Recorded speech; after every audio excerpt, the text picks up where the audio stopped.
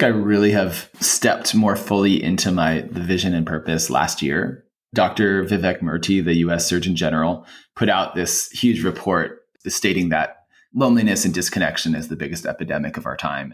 And what are we going to do about it?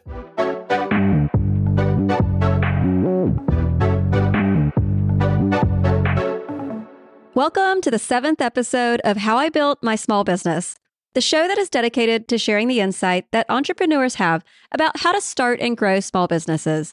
Join us as we unravel the stories behind their entrepreneurial journeys. I'm Ann McGinty, your host, and I'm thrilled to have Adam Rosendahl, the visionary founder and CEO of Late NITE Art, with us today. As an experienced designer and artist, Adam weaves a variety of art forms and cutting-edge facilitation to build connection and trust for a very impressive list of teams and conferences around the world.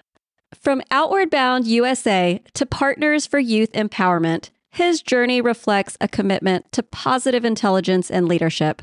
Adam's process is so effective that he crafted a module for Stanford Life Design Lab and took the stage in his captivating TED Talk, How to Use the Arts to Unlock Deeper Connection. It's no wonder that he was awarded Innovation Entrepreneur of the Year by the nonprofit Social Venture Network. You can find a link through to his business in the episode's description. Welcome to the podcast, Adam. Good to see you, Ann. It's been a while. I know. So can you tell us a little bit about how the concept of late night art originated? Sure. So people often get a little confused with the business late night art because we do a lot of events at all times of day, and it's not necessarily about art. Like the business is really about addressing disconnection in the workplace. And we use this unique methodology that incorporates creativity and arts to help people build deeper connections in the workplace. But it started back in 2010. I was an AmeriCorps member in Seattle, and I was actually teaching an art class for a group of high school students who'd been expelled from public school. And so they didn't sign up for my class. They were just there to get credit and to graduate. And I had to get really creative with how I was teaching the class because there was about a 50% attendance rate and most of the students didn't want to be there. So it was like a test in working with resistance. And so that was the moment where I started bringing music into the classroom and incorporating ways for people to let go of judgment and build these collaborative art pieces around the room. And through this process of working with the students, I developed a new way of working with groups that use music and conversation and art as a tool to kind of shift people's perspectives. And so that was the very beginning. From the classroom, it turned into sort of a nightlife event. We added a 3-course dinner element to it. And we started doing events in Vancouver, Canada, and then also in Oakland, California. And from the nightlife party element, it started getting brought into conferences as a way to invoke more meaningful connection and conversation with attendees. And from there, it started getting into team building and leadership development. And it's just evolved a lot over the last 12 years. So that is fascinating. Now we've done like over 650 events in 18 countries. And oh my gosh, we mostly work with executive teams around onboarding, addressing executive alignment, and doing a culture reset inside of companies. How are these international companies hearing about you?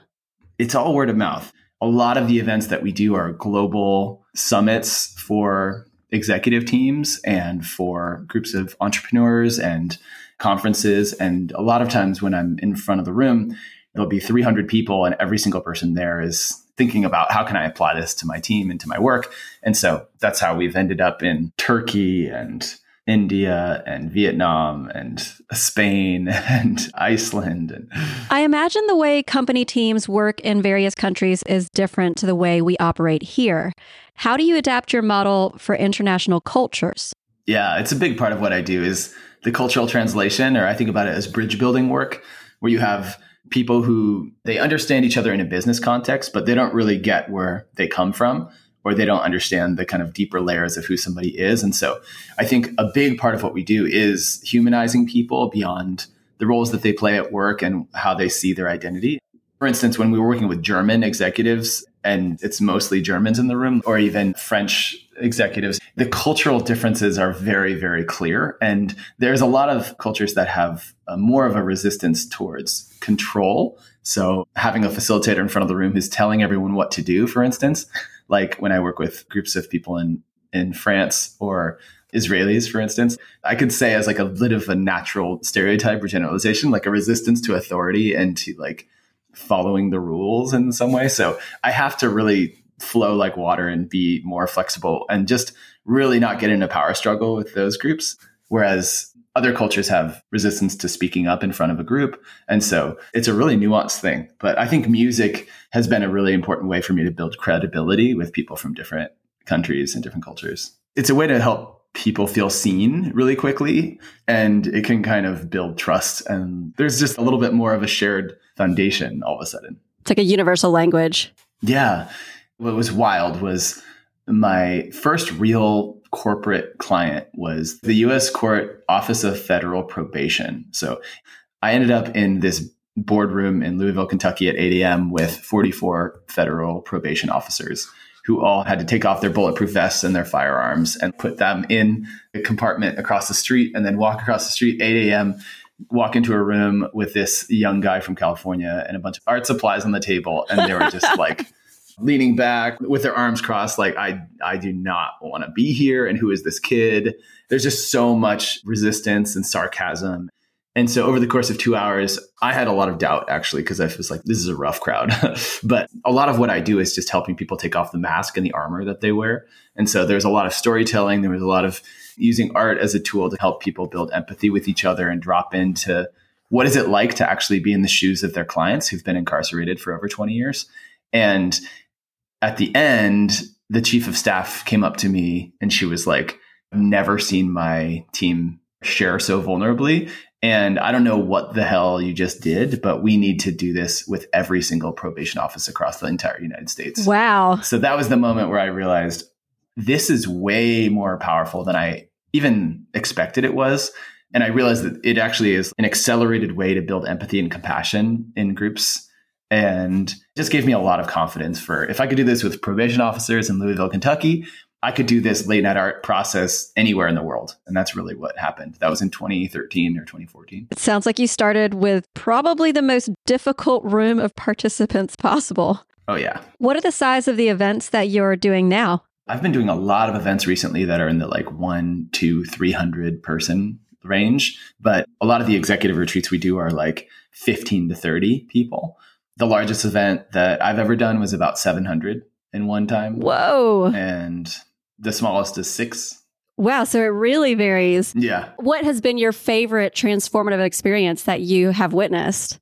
Yeah, there's a lot. There's a lot of really powerful shifts and transformation that happens in the work that I do, which is really like why I'm still doing it 12 years later, because it's getting to be the guide for those kind of shifts to happen, and watching it happen in real time is so fascinating. It's interesting. It's fun. I really love it. I was working with a group of executives from a massive global company, and each person represented a different region of the world. So one person represented Latin America, one person represented France, one person represented the North America. And so each of them had a big influence. If they were able to build a strong relationship with another person, it could impact tens of thousands of people potentially.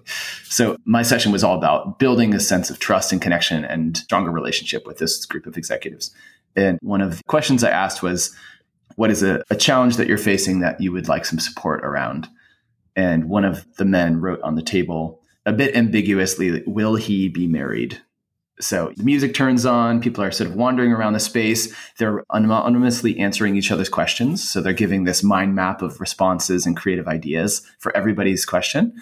And this guy gets back to his seat and he shares in front of the whole group. So he says, a lot of you had no idea what I was talking about. Some people said yes, some people said no. And he just said, I want to say bless you to the folks who said yes, because I was talking about my son. He's 12 years old. He has Down syndrome. His older sister is getting married, and he's talking to my wife and I every day and asking if he's going to get married. And this guy, he's emotional as he's sharing the story. And he just says, even though you didn't really know the context, for those who said yes, I just want to say thank you for giving me this encouragement. And so then this other guy stands up He's also like starts to feel emotional. And he's like, I wrote no. And I just want to say, I'm sorry, but also just knowing the context of your son, I just wish with all my heart that he does like find love and get married in his life. And so then these two men walk across the table and they're hugging, and just the room, you just feel the room. And all of a sudden this group of executives, which felt very siloed and kind of, there's a lot of posturing and every single person's in a black and navy suit. And there's a certain way of engaging with each other, which is more, normal business. And all of a sudden that just melted away.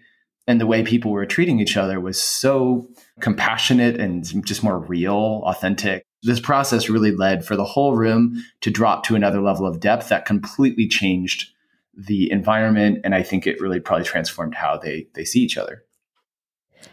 That is incredible. These are people who are strangers to you and maybe also each other. What are you doing to get them to feel comfortable enough to be vulnerable with each other?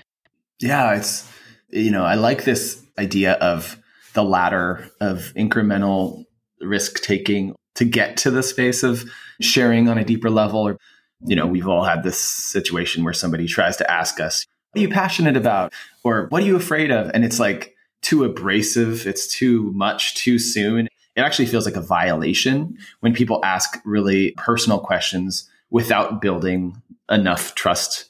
So I really think about it like a ladder where it's like the first step that you take people through has got to be very accessible and small. And so I always start off with people talking about what they're celebrating in their life. When you get people into that zone of talking about their celebrations and people are talking about their kids and their animals, their recent award that they got, the book that they wrote, and it's just the buzz in the room and then people sharing in front of each other. And then from there, getting people out of their head and into their heart. So for instance, the second activity I often lead people through is called the visual conversation. And I'm getting people to, using watercolors and colored pencils on the table, they're looking at the person across from them. They're sitting at these long banquet style tables and they are having a visual conversation without words. So the music kicks in and one person makes a mark, the other person looks at that and they build off of it in a complementary way. So they're not crossing it out. And it goes back and forth for about 3 minutes. And it's pretty unusual for people to do this without speaking to each other. And then they have a debrief with words where they're talking about like, what did it feel like to have this collaboration with their partner? There's a lot that happens in that 10 minutes that kind of creates the foundation for what comes next. Once we're about halfway through and people are sharing stories of failure or challenges that they faced. So it's a mix of just like, how do you build the trust and like the vulnerability in the one-on-one and the interpersonal, but also with the entire room. And how did this latter concept come to you? Are you just a natural at getting people to open up? Because it seems like a super skill. Yeah, this I think is a very nuanced and important thing for us all to learn is like, how do we create the space for the people that we're engaging with to be able to drop in and to be real? And of course, part of that is emotional intelligence. I was really lucky to participate from a young age in a youth empowerment through the arts program that was called Power of Hope. And it turned into a bigger nonprofit called Partners for Youth Empowerment. And the facilitators with this nonprofit were, I'd say, like world-class leaders in arts-based facilitation and all of these techniques around how do you quickly get a group to feel comfortable to share? How do you quickly get a group to become quiet without creating a power struggle? Like all of these sort of like facilitation superpowers. I witnessed that from when I was 13 and then came back every single year. And I was just sort of in awe by how they were able to do that with a group of teenagers, who are very combative and like not compliant. And I ended up taking courses on facilitation and it became sort of like my big study of how do you work with groups. Do you ever work with the same group twice? Absolutely. Yeah. I'd say about 30% of our clients are repeating. Wow. It's obviously effective. Yeah. Well, I mean, a lot of our clients will hire us once a year. Usually it's at their annual offsite. And often 1 year later, there's a lot of new people. And so what we do is accelerated onboarding experience. People often say, wow, in 2 hours, I feel like I've been with this team for 6 months. And I always think about like when people are together in person, and they collectively laugh as a group, I'd say it's true virtually too. I don't know the stats on it, but I heard someone say that when a group collectively laughs in the same moment, it's almost like they just spent a week together. That is so awesome. I imagine every company could benefit from this type of onboarding. How many facilitators do you have? Right now, the late night art team is about 12 people. And outside of myself, there's 7 others that are facilitators. One of our facilitators is in Cornwall, England. One's in Stuttgart, Germany. One's in Chicago, Northampton, Massachusetts. And then there's 4 of us in the Bay Area. And then we have a number of other folks who are supporting with business development, finance, marketing. What are you doing to keep your team as connected as you are doing for other corporations? Yeah, it's so interesting. I mean, right now I'm listening to Delivering Happiness, the book by Tony Hsieh, who's the founder of Zappos. It's just so interesting because there's been a beautiful collaboration and overlap with a lot of team members who worked at Delivering Happiness, which is a amazing culture consulting company who have also been collaborating and working with late night art. So I wanted to learn a little bit more about the culture of Zappos and Tony's philosophy around company culture, because he's such a luminary in that field. And there's a lot of just talk around how we walk the walk. You know, we are so much about resetting the culture of teams in this 2-hour shared experience that they might experience only once a year, for instance, but can really have a deep effect on how people treat each other and how they see each other as more human beings outside of the roles that they play. And so internally with our team, there's a 1 hour and 15-minute experience once a month that is led by a different facilitator every single month. And in those 75-minute sessions, there's often tears, laughter. It's mostly focused around connection and learning. So once a quarter, we do a quarterly business update. But most of the time when we're getting together, it's really focused around learning about each other in different ways and improving our skills. But the big thing is that I'm finally doing my first company offsite, February 8th through 11th. So I'm flying everybody out. They're all coming to Oakland, and we're going to have 4 days together. So it's going to be very collaboratively led. And for me, it's a big deal. And so there's a lot that kind of rides on the time. Yeah, I really admire what you do. Thank you, Anne. How are you evolving your experiences to keep it fresh for participants? It is always evolving. You know, it started in 2012. I was the AmeriCorps member in that classroom in Seattle in 2010. So now here we are 14 years later, and I'm still doing it, which people are like, I can't believe you're still doing that late night art thing. And that late night art thing. Yeah. I mean, it's kind of big. Yeah. It's just funny, like what people's assumptions are of what it is versus, you know, what we actually do. But it's still fresh for me, because when I walk into a room, you have 300 people who are standing there, and a lot of what we do is about interpersonal connection and then getting the group to reflect and integrate and debrief and think about how this process relates to their work. So there's a lot of interplay between me and the audience. So first of all, the playlist is always changing depending on who the audience is. If it's a little bit more of an old-fashioned company, and I'm thinking about like, how do I kind of make them feel comfortable, but also surprise them a little bit, but I'm not going to play house music. So I'm thinking about how to change the framing and the words and the music for the audience that I'm working with. We're also working with every single client to think about what are their values, what is the arc of their entire offsite or conference, how do we incorporate some of their language and themes into what we do. And oftentimes, you know, I'm having a call later today with a client for an executive offsite that I'm doing in 2 weeks. And they want to weave a lot of their themes and ideas into my curriculum. So I'm really trying to come in as an insider and not be like a random vendor who parachutes in and then just does my 2-hour thing and then leaves. How can we really feel like this has been customized for this group and that they feel like, oh, he gets us and our culture? And as an artist, facilitator, creator, how do you balance your vision with the operational sides of running a business? Yeah, it's hard. I feel like I really have stepped more fully into the vision and purpose last year. And I think it was partly because Dr. Vivek Murthy, the US Surgeon General, put out this huge report stating that loneliness and disconnection is the biggest epidemic of our time. And what are we going to do about it? You know, it's affecting our youth, the elderly, and everyone across the world. But in the US, it's like 50% of people feel lonely and 18% of people feel like they don't have a single close friend to talk to in their life about meaningful things. it's actually really kind of horrifying when you think about the level of isolation that people are under. So I realized that I always described our work as being about connection and creativity, but now I really leaned into the idea that disconnection is one of the biggest problems of our times. And then creativity has been this very unique way that I'm addressing this huge issue.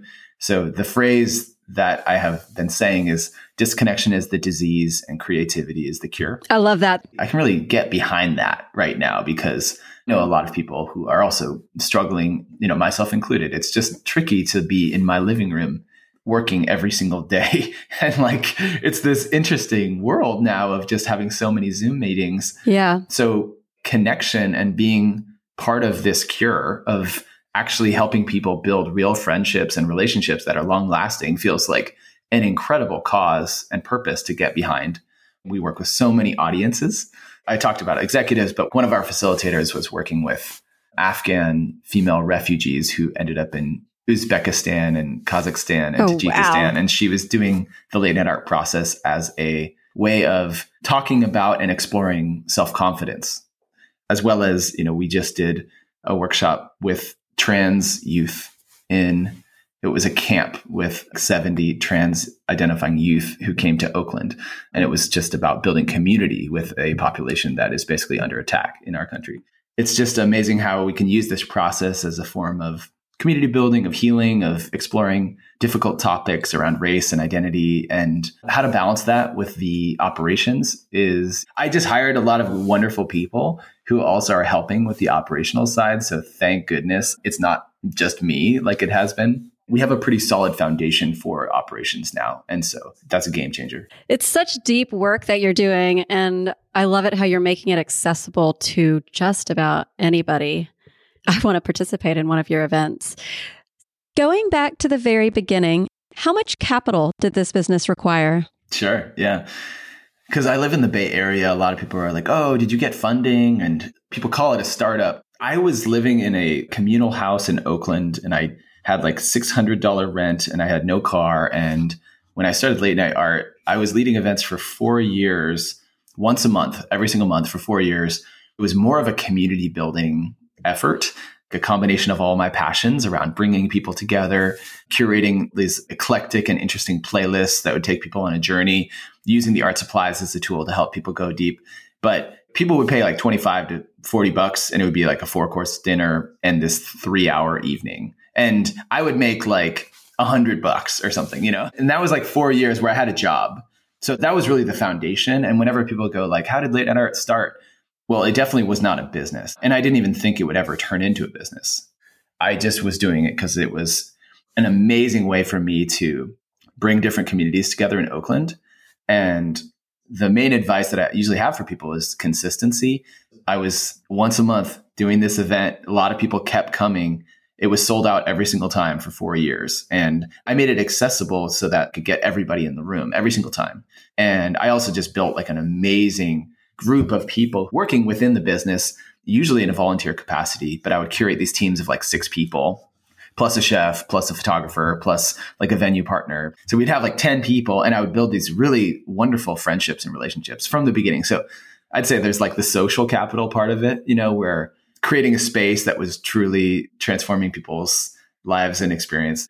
They would just feel generous. They would want to help me. So there was a lot that was done for a very little amount of money. And so then when I got the first opportunity to go to a conference, I wasn't paid, but that conference led to my first corporate opportunity, which I ended up being stuck in a hurricane. I couldn't go. Oh, no. And so I had to teach my client how to lead my event in the middle of the night from the Dallas-Fort Worth airport. And oh my gosh, I thought this is so bad, but he ended up being able to kind of salvage it. And I empowered him to do something he never thought he could do. So I still got paid, which is kind of amazing. Oh my God. Yeah.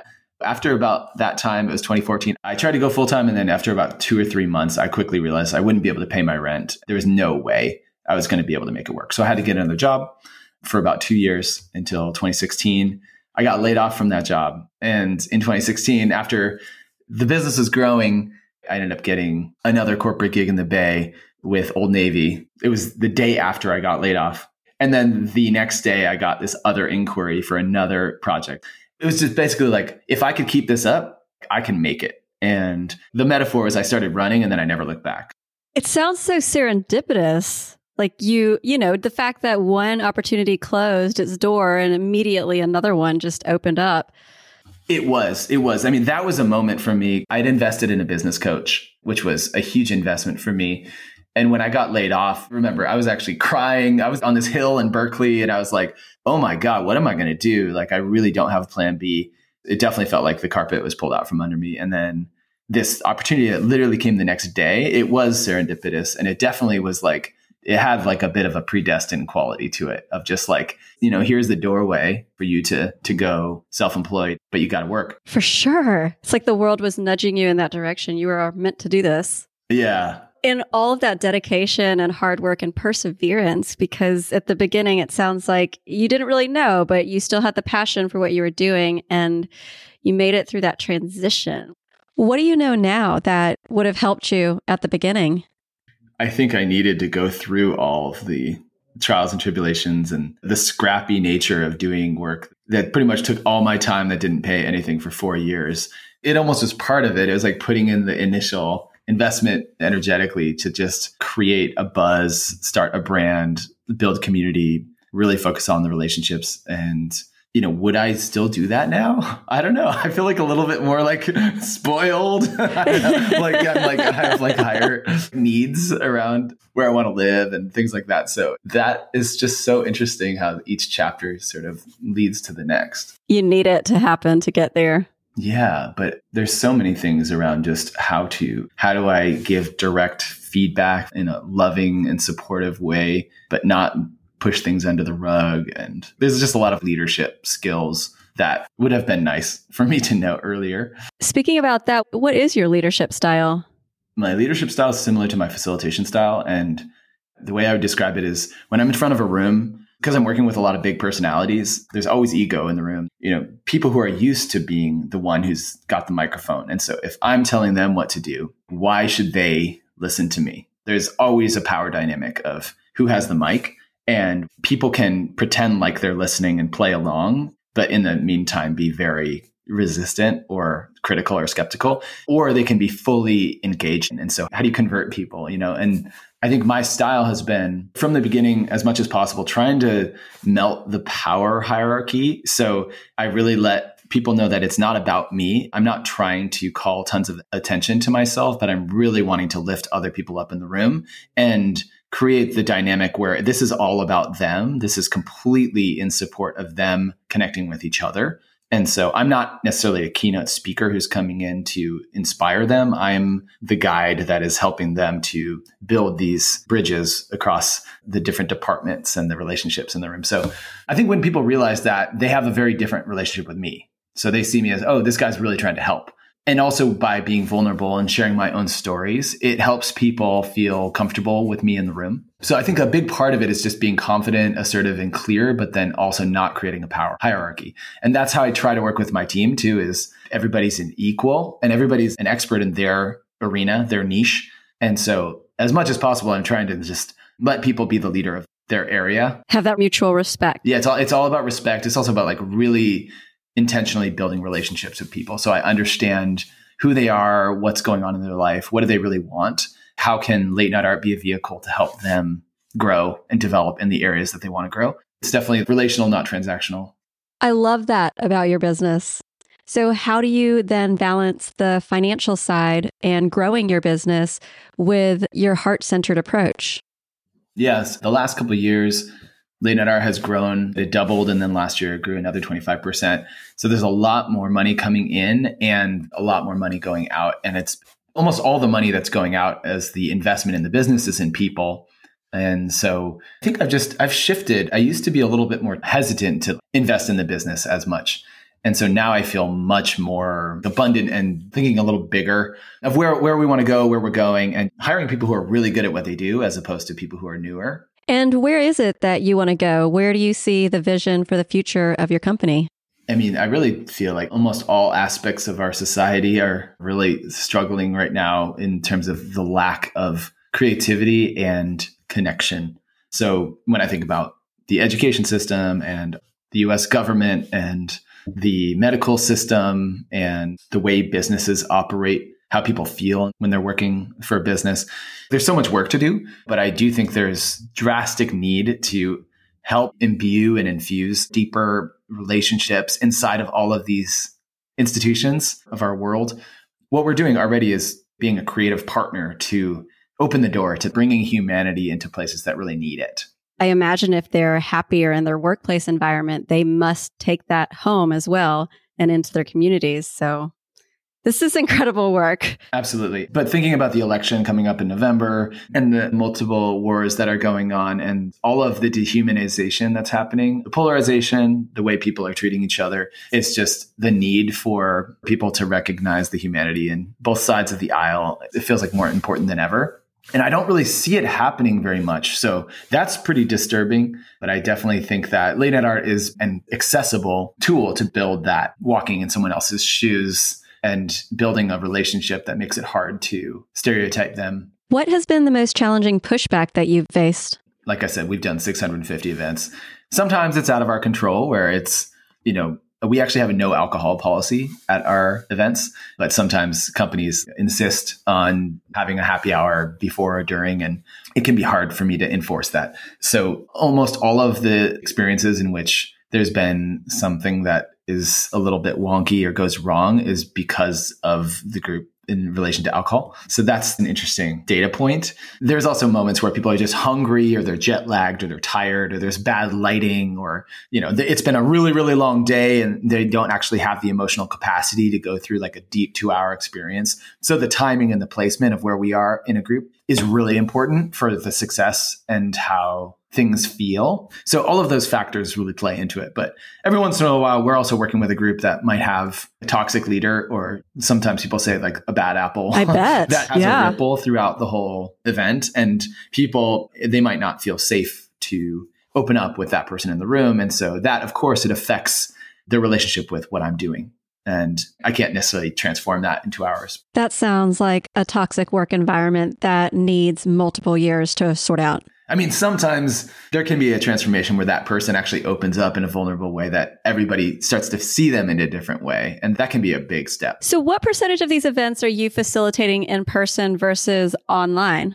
We went 100% virtual in 2020. I didn't think it was possible. And then we made it happen. And we did a ton of events in 2020 through 2022 that were all online.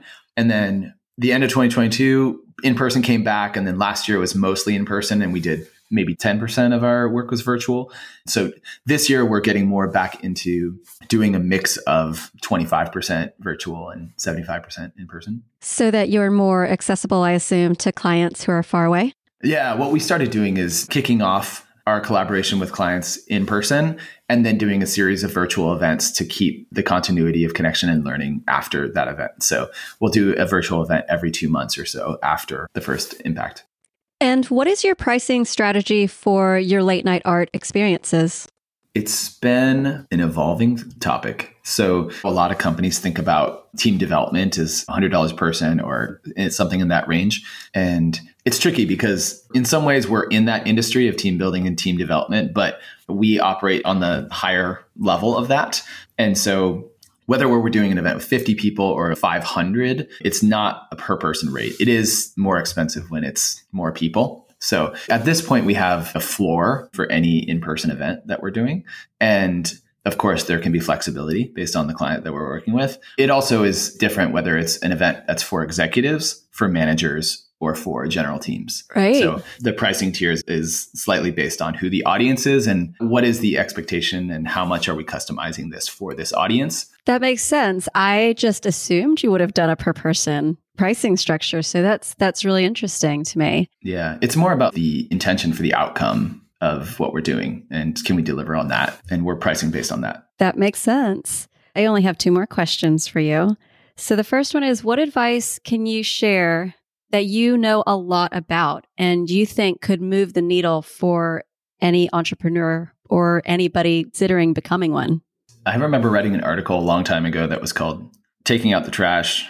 And the idea is So much of the time we're actually doing the dirty work. I'm the one who's sharpening pencils for 4 hours, and like in the early days with blisters on my hands, and like I was continued to like manage our storage unit and refresh the supplies, and I spent hundreds and hundreds of hours sharpening pencils, which is just a funny thing. You know, when some people are like, "What do you do?" You're like, "Well, actually, our business is about addressing disconnection in the workplace and leading these creative experiences that really activate people and drop them from their head to the heart and build these deep relationships. And it's very enlivening. But the reality of how much are we actually in the field? It's like, 5% of my time. Like the reality is, what does it actually mean to run a business? It's like in front of a computer, having meetings, sharpening pencils, dealing with problems. It's just the way I'm spending my time is not exactly what I would have thought, right? The book that was the big aha for me early on was The E-Myth, which is the classic entrepreneurial book, which is pretty much like if you're really good at something and then you start a business doing that thing, you'll probably after a certain point not be doing the thing that you're good at almost at all anymore.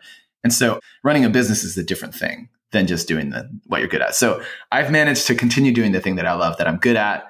But as I'm hiring more people, I want to do less of it so that I can remove myself from some aspects of the business. But there's just a lot of different ways that I'm spending my time and energy now that I have a team. And I love working with people, and I love the relationships, and I love the learning element of running a business. There's so much to learn. And what's great about the point that you have gotten to now is that you can really sit and do some soul searching and choose what parts of my business do I love doing and what parts am I not a good fit for, and then hire out accordingly. Yeah. It takes time though, because I think as an owner, a lot of times you wear so many hats and you take care of everything, but you don't have to. It's tricky though, because who you hire is so important. I've had a lot of experiences of hiring contractors for different things that didn't go well. And it's just realizing, oh, I could have just done this myself. But somebody told me this advice pretty early on of like, if somebody else can do it 75% of how I could do it, then I shouldn't be doing it. Hiring can be so challenging, both in finding suitable candidates, but also letting go of the reins. Oh, yeah. So for my last question, if you could go back and have a conversation with yourself when you are in your young 20s, what would you say to yourself? I had a lot of self-doubt and a lot of criticism towards myself. And I don't know if I fully believed in myself. Even though I got a lot of external validation, I think it was just my internal world was sort of rough, not extreme, but I think if 10 years ago, I could say you are on the right path. You have found that intersection of what I love to do, that I'm passionate about, what I can get paid for, and what the world and community needs. And keep going, man. Keep evolving, believe in yourself because it's worthwhile. That self-doubt, I think, hits all of us at some point. Whether you're an entrepreneur or you're just going about your life, it's those moments where you need either outside support or your inner voice to pipe up. It's wild how it can be a transformative event, and then it can just immediately drop into self-doubt. And I know. It's just like the roller coaster of emotions is very real. And having a strong practice and even people who are around me who believe in me kind of helps me remind me who I am. And yeah. And what you're doing is powerful work and is so values driven that I can only see it as being a continued success because you're impacting people's lives in such a positive way. Yeah. And I love that. When I see people who they've actually built a new friend at work and they built a relationship during one of my sessions that is long lasting, like for me, that it's just like one of the best feelings when people come back to me. People come back to me like 8 years later and they said, I met somebody in that session that has become one of my closest friends. And, or we started a business together, or how a moment can turn into a long lasting connection. I really love your story. Look at how much you've achieved. It's been a crazy journey. Well, thanks for coming on the show and sharing your insight with us. Absolutely. Yeah. Thank you.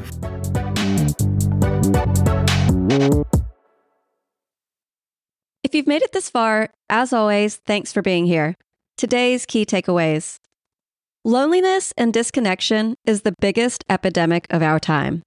Is there something you can do to improve that?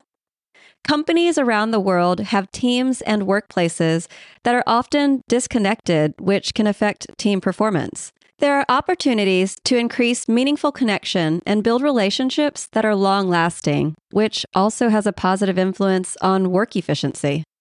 Learning how to communicate with others in an authentic way is an important and useful skill, not just as an entrepreneur, but also in your family, with your friends, community, and teams.